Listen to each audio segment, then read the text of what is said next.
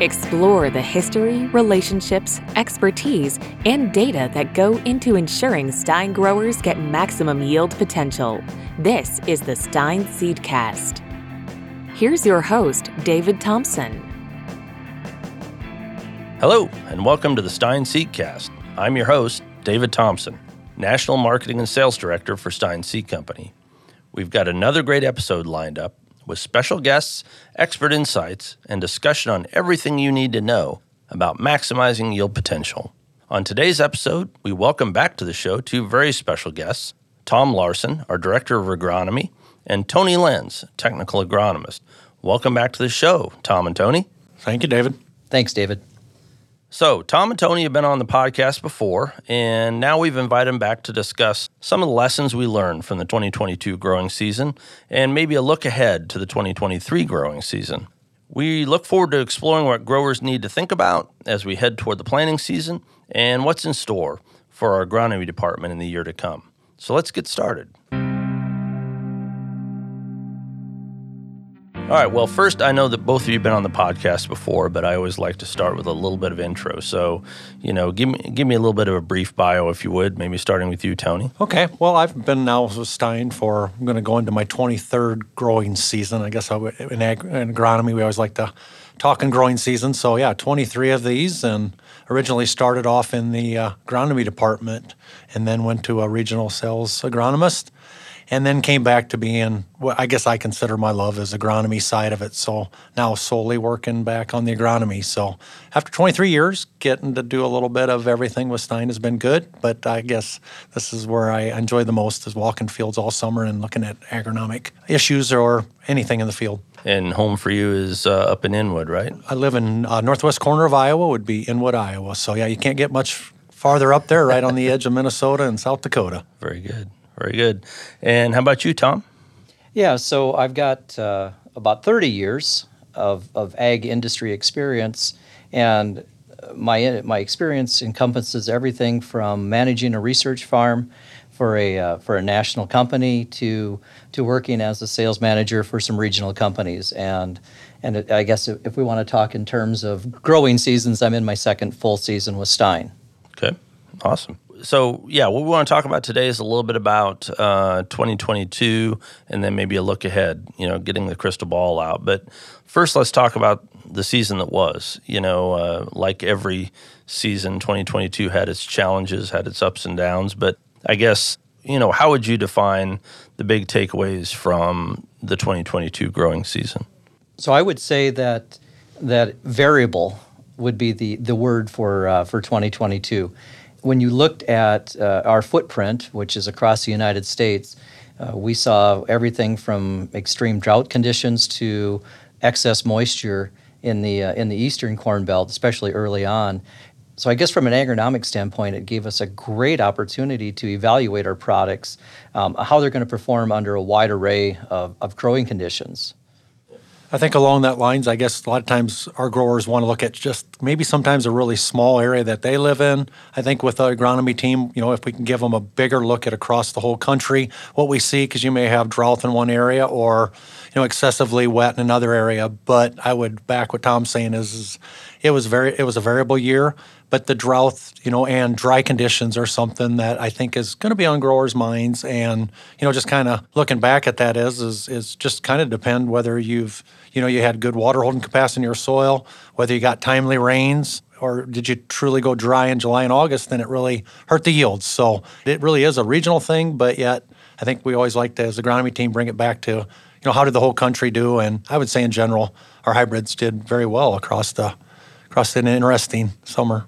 Well, and that's a great point because so many times people like to, we all have a tendency to have a short memory. The first thing you do is you look at the most recent season you've been through, and then you look at what happened in your neck of the woods. And we talk a lot about widely adapted material, which means, how it did it across the road from your place is important, but it's also how it did at all of the 20 or so locations all across the United States. They're in that same sort of, latitude. And I think that's where your team as agronomy team members can help kind of weather that a little bit for the growers to say, hey, listen, this is the situation we saw locally, but this is the situation we saw more broadly. And I think that's one of the things that's important about the agronomy program is to be able to bring that forward. I was just thinking, even just if we just pull Iowa, where Tom and I both live, it was just an interesting year just in a state of Iowa where they're going to have, they were right at record level on corn yields. And then you had some areas that were really dry in western Iowa that just really struggled on yields. So what a comparison just in one state, going to the ICM conference in Ames. And they were talking about, 4 years of below normal precip. But yet it's amazing that we're still talking about a couple years back to back of just high yields. So again, back to that, it's amazing if your soils can have good groundwater, high groundwater levels, you're fine. If there's parts of Iowa that got timely rains in August and they had record yields. So just in the state that we live, you could pull each state apart, but it was just interesting, even the state of Iowa, how you could have such diverse growing conditions. That's one of the things I think as I talk to growers here this fall and early in the winter, the prevalent thought was, kind of astonishment. I mean, again, when you look at the dry conditions that were pervasive across most of the corn growing area, and yet, so many growers said, hey, yields were way better than we expected them to be. Does that speak to just genetic capacity?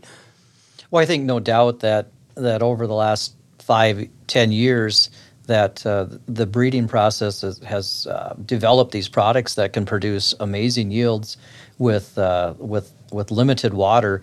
I think it also goes out to a testament to the farmers, where they are managing each acre and managing it properly with the right fertility levels to maximize that return. I always say that in the absence of an irrigation system, control your controllables.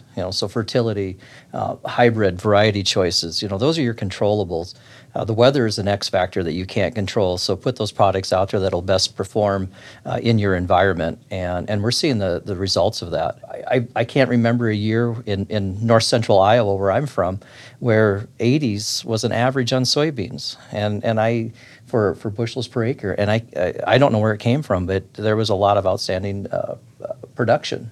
I think along that lines, I thought what was interesting, and not to get too far ahead, but we did our flag study, and we had great emergence on corn. So I think sometimes we get tied up on trying to not look back far enough. But, I think if we start with a dry spring, it starts dry, you get that plant growing, get it out of the ground quickly, you've got it set for that. And I think sometimes we forget about them. Dry years are very nice to have in the spring. And then we did this flag study, and it was just amazing to see how our plants emerged in the first 2 days. It was just something that I thought was really interesting to review the year, that if we get that up and going, get it in a good dry condition, and then get those timely rains. So I think that's something we can even expound on here as we're discussing. Well, we all know the importance of even emergence, and even a 3-day delay in emergence between plants could result in a barren plant. So to Tony's point, our flag emergence study really drove that message home to our customers and to our sales team about our performance of our hybrids and how they do emerge in those colder environments and uniform and just get up and get going out of the ground. Yeah, and I know you guys were on the podcast a while back. We talked about that flag emergence study, and I thought that was really interesting. The idea being, let's see how many plants we get up and get going that early in the season. So one of the things you're saying, Tony, for 2022 was really getting the crop up and out of the ground. Even emergence is one of the first things to getting you on the path to success, right? Yeah, and I thought, we want to continue that process. I think it was just good for our agronomy staff. It was good for our salespeople just to see. You can actually put a quantitative number to it, right? You could actually see, what did I get to come up on day one with pink flags? What did I get to come up with yellow flags the second day? Then you could actually put a number to it, and you get to just see how you can. First off, you can rate your hybrids on which one comes up better than the next one. But then it also just tells you is the environment that I had that year. What did I, how early could you plant, maybe even, or how much stress could you have on that plant early and feel comfortable that that hybrid's going to come up? And again, how we know it now, it has to come up within those first couple days. We can't have the 4th day blue flags, a lot of those, because then that just turns into a plant without an ear, and that's yield loss. So I think it taught us a lot. So on the list of, the good things for 2022, We talked about it being dry, but maybe a dry spring is good from a timeliness standpoint, getting the crop in the ground, right? Speed of planting, getting that crop going. And then, like you said, good even emergence is another thing that's probably on the list of what went right in a large share of the acres in 2022. What are some of the things that maybe looking back we could have gone better? So one of the topics that it will be affecting just about anybody listening to this message is tar spot. So tar spot is something that we are still trying to understand and get a handle on, and unfortunately, it is expanding across the corn producing region in the United States, and it doesn't look like it's going to be slowing down anytime soon. So that's a big negative, and developing a management plan is going to be critical to help offset what tar spot can do to your yields. Yeah, I think along that lines is we don't have the resistant hybrids yet. So, I mean, even as us being a breeding company, is that something that we're still evaluating the hybrids, how they do? I think every company's battling that. It doesn't matter which seed company you are, you still have to see this disease and then figure out how to, adapt and find hybrids that will work on it. So I think the agronomy team were really looking at that. Even though it was a tough year with maybe some tar spot, it taught us a lot, which ones work well on it, which ones can tolerate it, if it can hold off long enough, and then maybe the fungicide applications, we can get those done accurately and be able to control it. So even though it can be a struggle, hopefully it's biding us some time to figure it out. But I think what we learned too, the tough part about that is, even in a dry year, even in a dry conditions in some big areas, we still had tar spot. It may have come in late, wasn't a yield robber, but it only, our group was talking about that, is it only takes about 7 hours of leaf wetness on that plant to get this tar spot started. So I think we're kind of pinpointing what the conditions are for that to be there. Then from there is we just got to get these hybrids that are gonna handle it well. Yeah, so tar spot made itself known. I guess in light of everything that went on in 2022, to me it looks like you've got, in any given year, you've got, weather is a factor, you've got moisture is a factor, and then you got fungus and diseases are a factor, right? Which one of those was the biggest factor? I would say weather. I would say weather was the great concern of the year, just because of the severity that we experienced, especially going west. And it would just be, I'll tie onto that, just how widespread. Anything is it can be regional and it doesn't affect the whole maybe output of yield. But I think this year in some areas it was enough that our growers really had to battle through it and figure out a way to get yields. And there were some fields that were chopped in the middle of July that never even made it. So I think it can be sometimes a regional thing, which one's most important. But if we want to talk about big scale, the drought, and I shouldn't call it just drought, just dry stress, in some of those months. So as we take that information in and think about how we want to apply that to the coming season in 2023, how do we take those lessons and what do you talk to growers about? What do they need to be thinking about as they head toward the 2023 planting season? I think if like anything is if they've got an area that maybe they're already starting off dry, we haven't got the moisture we need, I think like any grower, they're going to ask about input costs. How much am I going to spend on a given season if I don't know what kind of crop I'm going to get in the end, right? So I always think is there a way, I never want to look at it totally about how to cut cost, but how is it to be more efficient with the dollar you're using? So whether it be, some examples I'm thinking of is maybe split applied nitrogen. How do we get that nitrogen to be efficient? Maybe put a little bit on the spring and we're coming back and side dressing. Because we know in our hybrids we've got hybrids that, that they've got a long grain fill period. They need that nitrogen later in the season. And if it's really dry, is it able to use that up? So that would be one example of maybe split applying nitrogen. How do we maybe look at a less traded hybrid in an area where we don't want to spend a lot of money on a hybrid cost-wise? And we've got some excellent products in Stein, as our growers and dealers know, that we can get by with a straight Roundup or even conventional, but still have good agronomics there. So the dollar efficiency's there. I think we've proved that some fungicides work, right? There's some really good fungicides. And so we figure out, if we're talking about tar spot, we need to look at that fungicide, maybe keep that in there, or we have a good seed treatment up front. So again, everybody's a little different, but just making sure that we are getting that best money spent per acre. Right, and to tag off of that, Tony, I've heard some reports of farmers going back to more of a 50-50 crop rotation for corn and soybeans and going and looking at more of a maintenance or a crop removal fertilizer application rather than in a building format just due to the costs of fertilizer. And I would say too that looking at 23, locking in your inputs, because if anything, what we've learned the last few years is there can be products in tight supply, and possession's always 9/10 of the law. So making sure that you have those products either physically or at least financially captured to ensure that you'll have them for the growing season. Sure, absolutely. And then, it seems to me the difficult thing is weather is obviously we don't control it, so you have to just plan for it. And you mentioned, Tom, about maybe maintenance program rather than a building program from a fertility standpoint, for example. And we talked about fungicides. I'm sure it's tempting at times to say, well, maybe I want to get by without that fungicide application. What I'm hearing you say is tar spot. It might be the thing that would tell you not to go skimp on those things. Correct, and I would look at personally, I'd look at a fungicide application as just part of your maintenance of raising a good crop. I wouldn't look at the dollars and cents, but I would look at more of a plant protection approach, because in the past there's been this love-hate relationship with fungicides, and I think what tar spot is doing is emphasizing the importance of maintaining that plant health. And when you talk to a farmer and they have yield goals that are above their county average, well, they're going to have healthy plants to get to those yield goals. So yeah, looking forward, it to me a fungicide is just part of your maintenance to raise a good crop. I think to tie to that is that back to, again, our genetics. I think it's such a good combination. If we can add a fungicide and we can look at maybe, if we don't need all those traits, we've got an excellent shorter stature plant that has good ear placement but yet has good stalk quality, right? And so, you got a nice mix there when we don't talk enough about, our Stein corn about standability and just plant health. It's there. That fungicide helps us.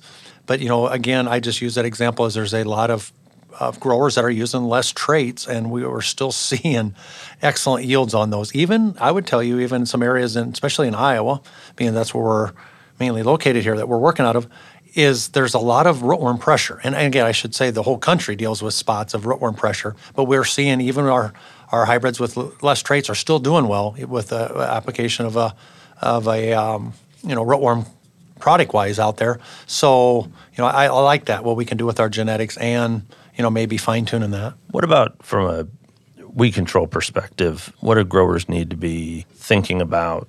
Well, it's interesting on the Enlist front. It seems that the industry is adopting to the Enlist technology that we've been promoting now for a number of years, and seeing the performance, especially against those hard control, or as we quote unquote call them, those resistant weeds.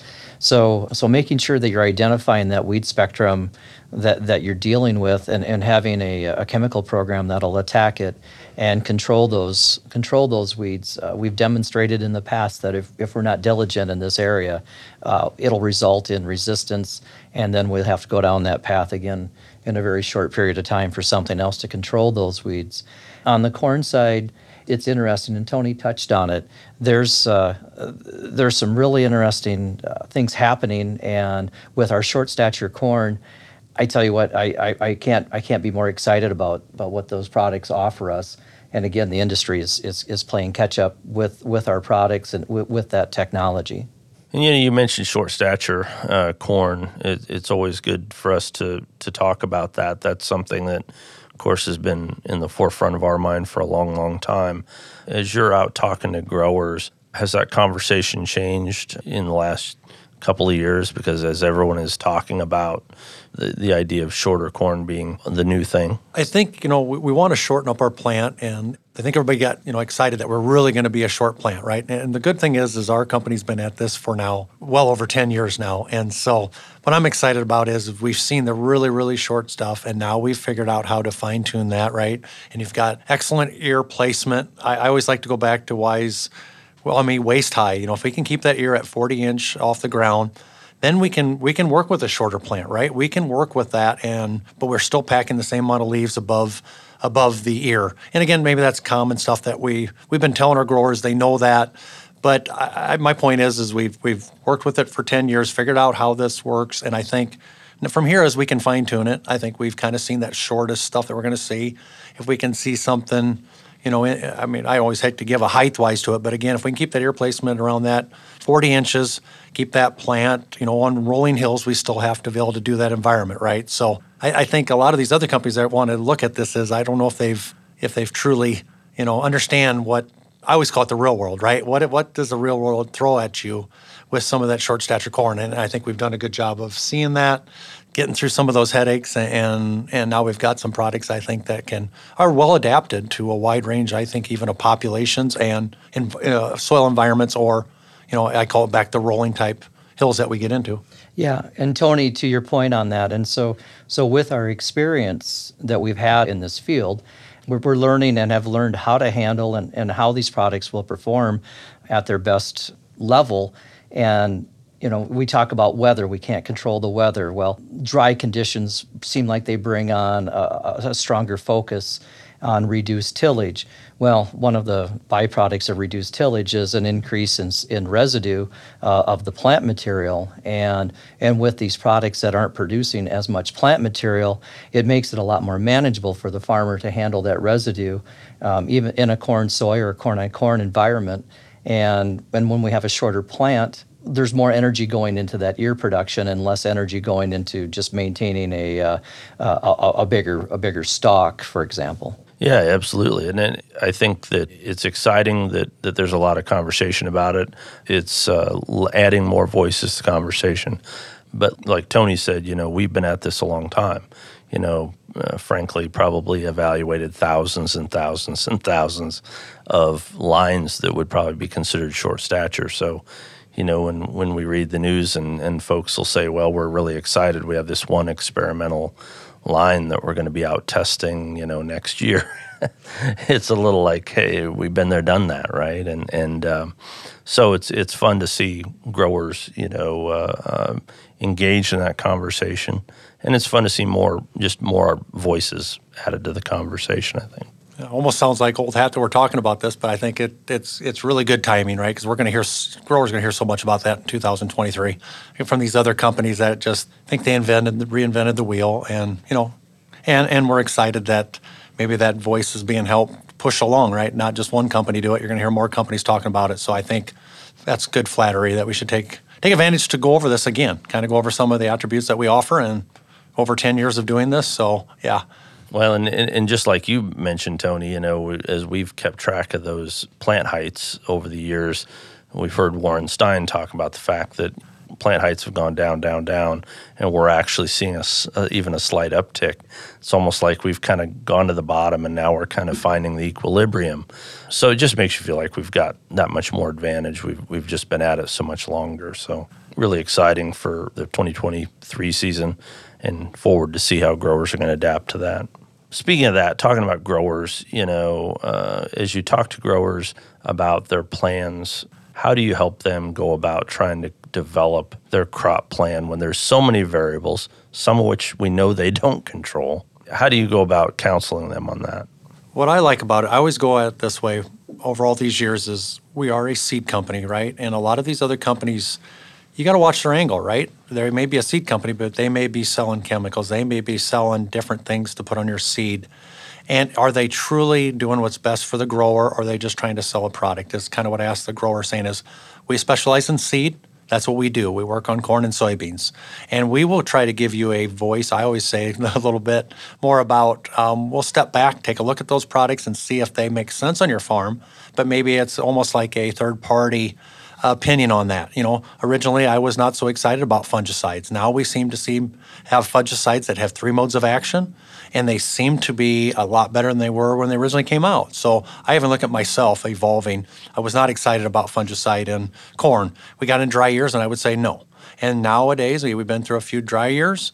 We've seen what these 3 modes of action can do. There's some excellent products out there, so now I'm more in line to say you need to look at that. And it may be even like a seed treatment on soybeans. We used to not think that you just needed to add that all the time. Now we start to have products that have Elevo, these products that handle sudden death and different things. Now you've got something else that maybe there's a value there. So I'm hoping our seed company can step back, help a grower to say, look at this. But again, I go back to that point is input costs. How can I help you to make the most of what you're going to spend? Because I know a grower only has so much, and you're going to have a lot of people coming at you from different angles to spend that. Hopefully we can do that as an agronomy group or anybody is to help you kind of weed through that and figure out what maybe makes sense. Yeah, and also you have to understand what's the level of risk that each farmer is willing to undertake or expose himself to. And personally, I don't like risk. So I look at seed treatments as a something that's going to help protect my yield in the presence of a pathogen, for example, that can affect my yield. There's other farmers out there that they're willing to accept a higher level of risk, and so everybody's different. And to Tony's point, you have to make sure that the recommendations you're giving or suggestions are tailored to that individual, and it isn't just a rubber stamp. This is what everybody needs to do because everybody's situation is different. So with the last year, I know you guys had a lot of interesting projects going on within the agronomy department. What do you have going on for 2023 that you're most excited about? Well, for 2023, the saying that I've been telling the team and to whoever will listen to me is the only thing we're changing is everything. So that's been my phrase. So the agronomy department is changing their focus just a little bit, and as the Stein breeding program continues to grow, the agronomy team has been asked to help be part of the on the breeding side to be that last line of eyes to make evaluations on products as we go forward prior to having them commercialized that are available to the farmers to buy. And so Tony and the team will be spending a lot of time in plots that are specifically designed to evaluate these new products. We've been really excited. They've gone through our testing program, thousands, tens of thousands, in some cases on soybeans, millions of replications. But we need to have one more set of eyes on before we decide to launch these products. And so we're incredibly excited about that opportunity, especially after finding out that the corn breeding program is growing at a factor greater than 4 times what we've been used to in the past. So we have to be ready to evaluate a lot of plant material and make sure that we're understanding how these products work and where they work the best for our customers across the Corn Belt. So these plots are to be a complement, right, to the elite tests that we already do, which are highly replicated multi-year trials, but they're small scale plot work. And then you're taking it to the next level, taking that last set of product right before introduction and trying to get a might say real world evaluation in a plot environment. Exactly, and in some cases our strip trials will be placed right next to the elite trials, but they will always be in the proximity of. And what's something that's always drove me crazy in the past is if we test material and say this performs great, but we don't have any available for sale, well, that doesn't do anybody any good. So our focus is going to be on those larger quantity products that when we find those that we're really excited that can take the place of one of our already high yielding products, that we'll have supply that we can sell. Along that same line, as I guess I look at agronomically, what can we offer too is can we go in and do a better job of getting disease ratings on products? We know how many times have we mentioned tar spot already? If we can get enough of these plots to do our own evaluation of diseases, get good ratings to send back to Warren, and be able to say, hey, we feel very confident what we're putting on for a rating. So maybe that way we can look at the diseases. We can look at just any little thing our agronomy team can tear apart and see if if we happen to be missing something where agronomically, we have to watch it, whether we can get some fungicide on some of these trials and see if one responds more than the other, So a lot of things we can maybe do to do some testing here. Well, and I'm really excited, David, about this opportunity as well, because even though we're a national company, I think we operate as a regional company where we can identify products that perform best in a specific region and make those products available for that region only and not across our entire footprint for that maturity zone. And that gives us tremendous flexibility to really pinpoint those products that perform best in each farmer's backyard and be successful. So what else do growers need to think about as they head into kind of the home stretch, getting ready to turn the wheels for the 2023 planting season? Well, I think any time is we give a lot of time for prep, right? There's a lot of times to maybe even say, change your mind again, right? We have a long winter, and we were kind of laughing about it. I still have, up in my neck of the wood, deep snow yet. So the thought of spring is a long ways away. So there's a lot of chance for growers to, whether you change your mind or just evaluate something new. I think like anything is, you get your plan together, and then you have to be versatile. You want to change. I'll use that example of a fungicide. I'll talk to growers in March I have to tell them whether or not to use fungicide. I don't think that's the time that you make that decision in March. Is you have a long growing season and you come up with an outline, and from there you figure out, and then you get into the season and you kind of see how it goes, and then you figure out if you need that or not. I think like anything is be prepared, but yet understand that it can change. So, and I think like anything happens that way. And I would think with us being a seed company is it's just really locking down placement. We've got hybrids. They go a lot of places, but I think sometimes guys think they're just going to plant them anywhere. We want to get better at just, with growers, locking that down as this hybrid and this variety is going to be good on this soils that you have for your farm, and that they feel comfortable when they plant it, that they're locked in and that they did the right thing. And so that should be our sales group's goals right now, is to make sure that grower's got it placed correctly. Yeah, because you put the right product, but it's on the wrong acre, you're not going to get good from that. So when I look at 2023, going into the spring, my words of wisdom would be to everybody to slow down and do it right. We get one chance to do it right, and don't be too hasty to make hybrid or varieties changes just because of something that's preventing you from getting to that field today or tomorrow. They've spent 10 months making a decision and making a plan. And then in the 11th month, when they're going out there to go to the field, it seems like sometimes they throw everything out the window and just let emotions take over because the mentality of we have to get this done. I understand that it's a timely thing, but follow your plan and try your best to keep emotion out of it, and you'll be successful. Speaking about that plan, what do you advise growers to do if they, if they're in the midst of kind of finalizing that plan, but they're just have a few pieces of puzzle yet to put together? I mean, who do they reach out to? What should they be doing there? Well, I would think your first call would be to your salesman, your seed salesman, to say, okay, I've got this farm or I've got those acres. I'm not sure what to do. Talk to me about the products that you have available and how they'd perform in this environment, and really kind of finalize all of their cropping plans now.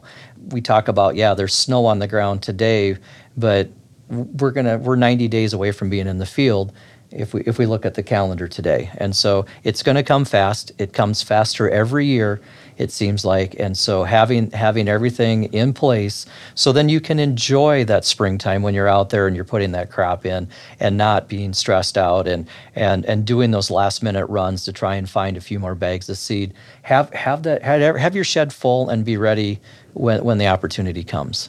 Last call, crystal ball projections. Nothing's wrong. No wrong answers. What do you got? Oh man, I want the perfect. But if you only get so many years, right? We talk about that. You only get one time to plant this crop, right? And you got one chance at it. And some of these growers have been through it so many years, is you just want that dream year, don't you? You want to plant into perfect, dry, mellow soil, and you get it planted, and Mother Nature just allows the rains to come at times. So I always look at that way in agriculture is that's why you do what you do every year, is that I'm gonna hit the home run. And I don't know why we wouldn't look any other differently, right? As a agronomist or as a seed company, is we're gonna have a great year. We're gonna have the highest yields. We're gonna have the best products placed, right? And that's my dream every spring, that it's gonna be the year, right? That everybody is happy, right? Well, we're all eternal optimists in that case. I don't know of a farmer or an agronomist or anybody associated with agriculture that that says, boy, we're just going to have another bad year here, and we're just going to try and get through it. I think there's a level of optimism that occurs, and you feel that momentum building, and again, we just can't wait. It's our Christmas, right? We can't wait to get out there, and for the agronomy team,